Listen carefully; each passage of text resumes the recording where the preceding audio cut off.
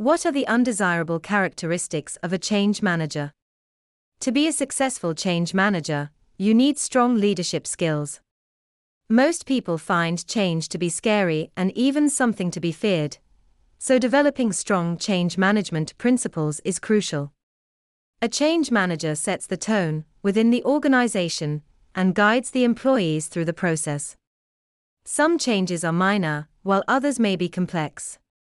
If the change includes layoffs, fear and uncertainty may spread rapidly throughout the organization.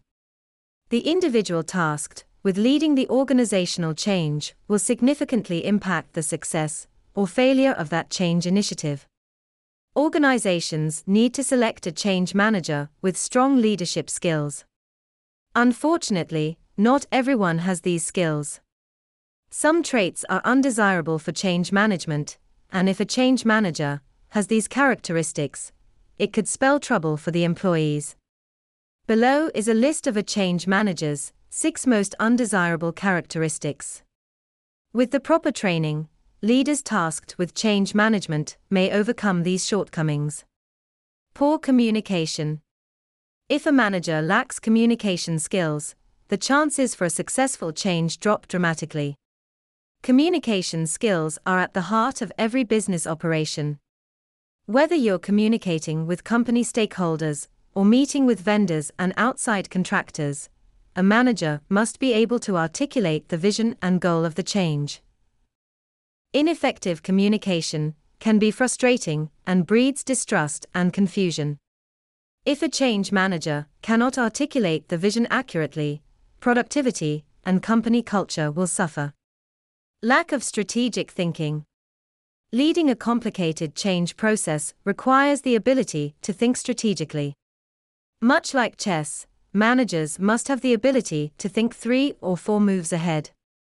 Managers should have a strong understanding of the end goal and be able to plot a path of least resistance. The leadership approach impacts the vision and direction of growth for your organization. John Cotter, one of the most widely regarded speakers on the subject of leadership and change, stated, "The rate of change is not going to slow down anytime soon. If anything, competition in most industries will probably speed up even more in the next few decades." Poor time management. Missed deadlines, late meetings, and slow communication are all symptoms of poor time management. Change happens fast, and time can slip away when you add in the demands of everyday business operations. Change managers need a way to manage their time. They can't allow themselves to sit endlessly in meetings or to be distracted from the core operation being adjusted. Distractions are a real danger and should be avoided whenever possible. Micromanaging and failure to relinquish control. Leadership doesn't mean you need to do everything yourself. A good leader knows when to handle an issue and when to delegate.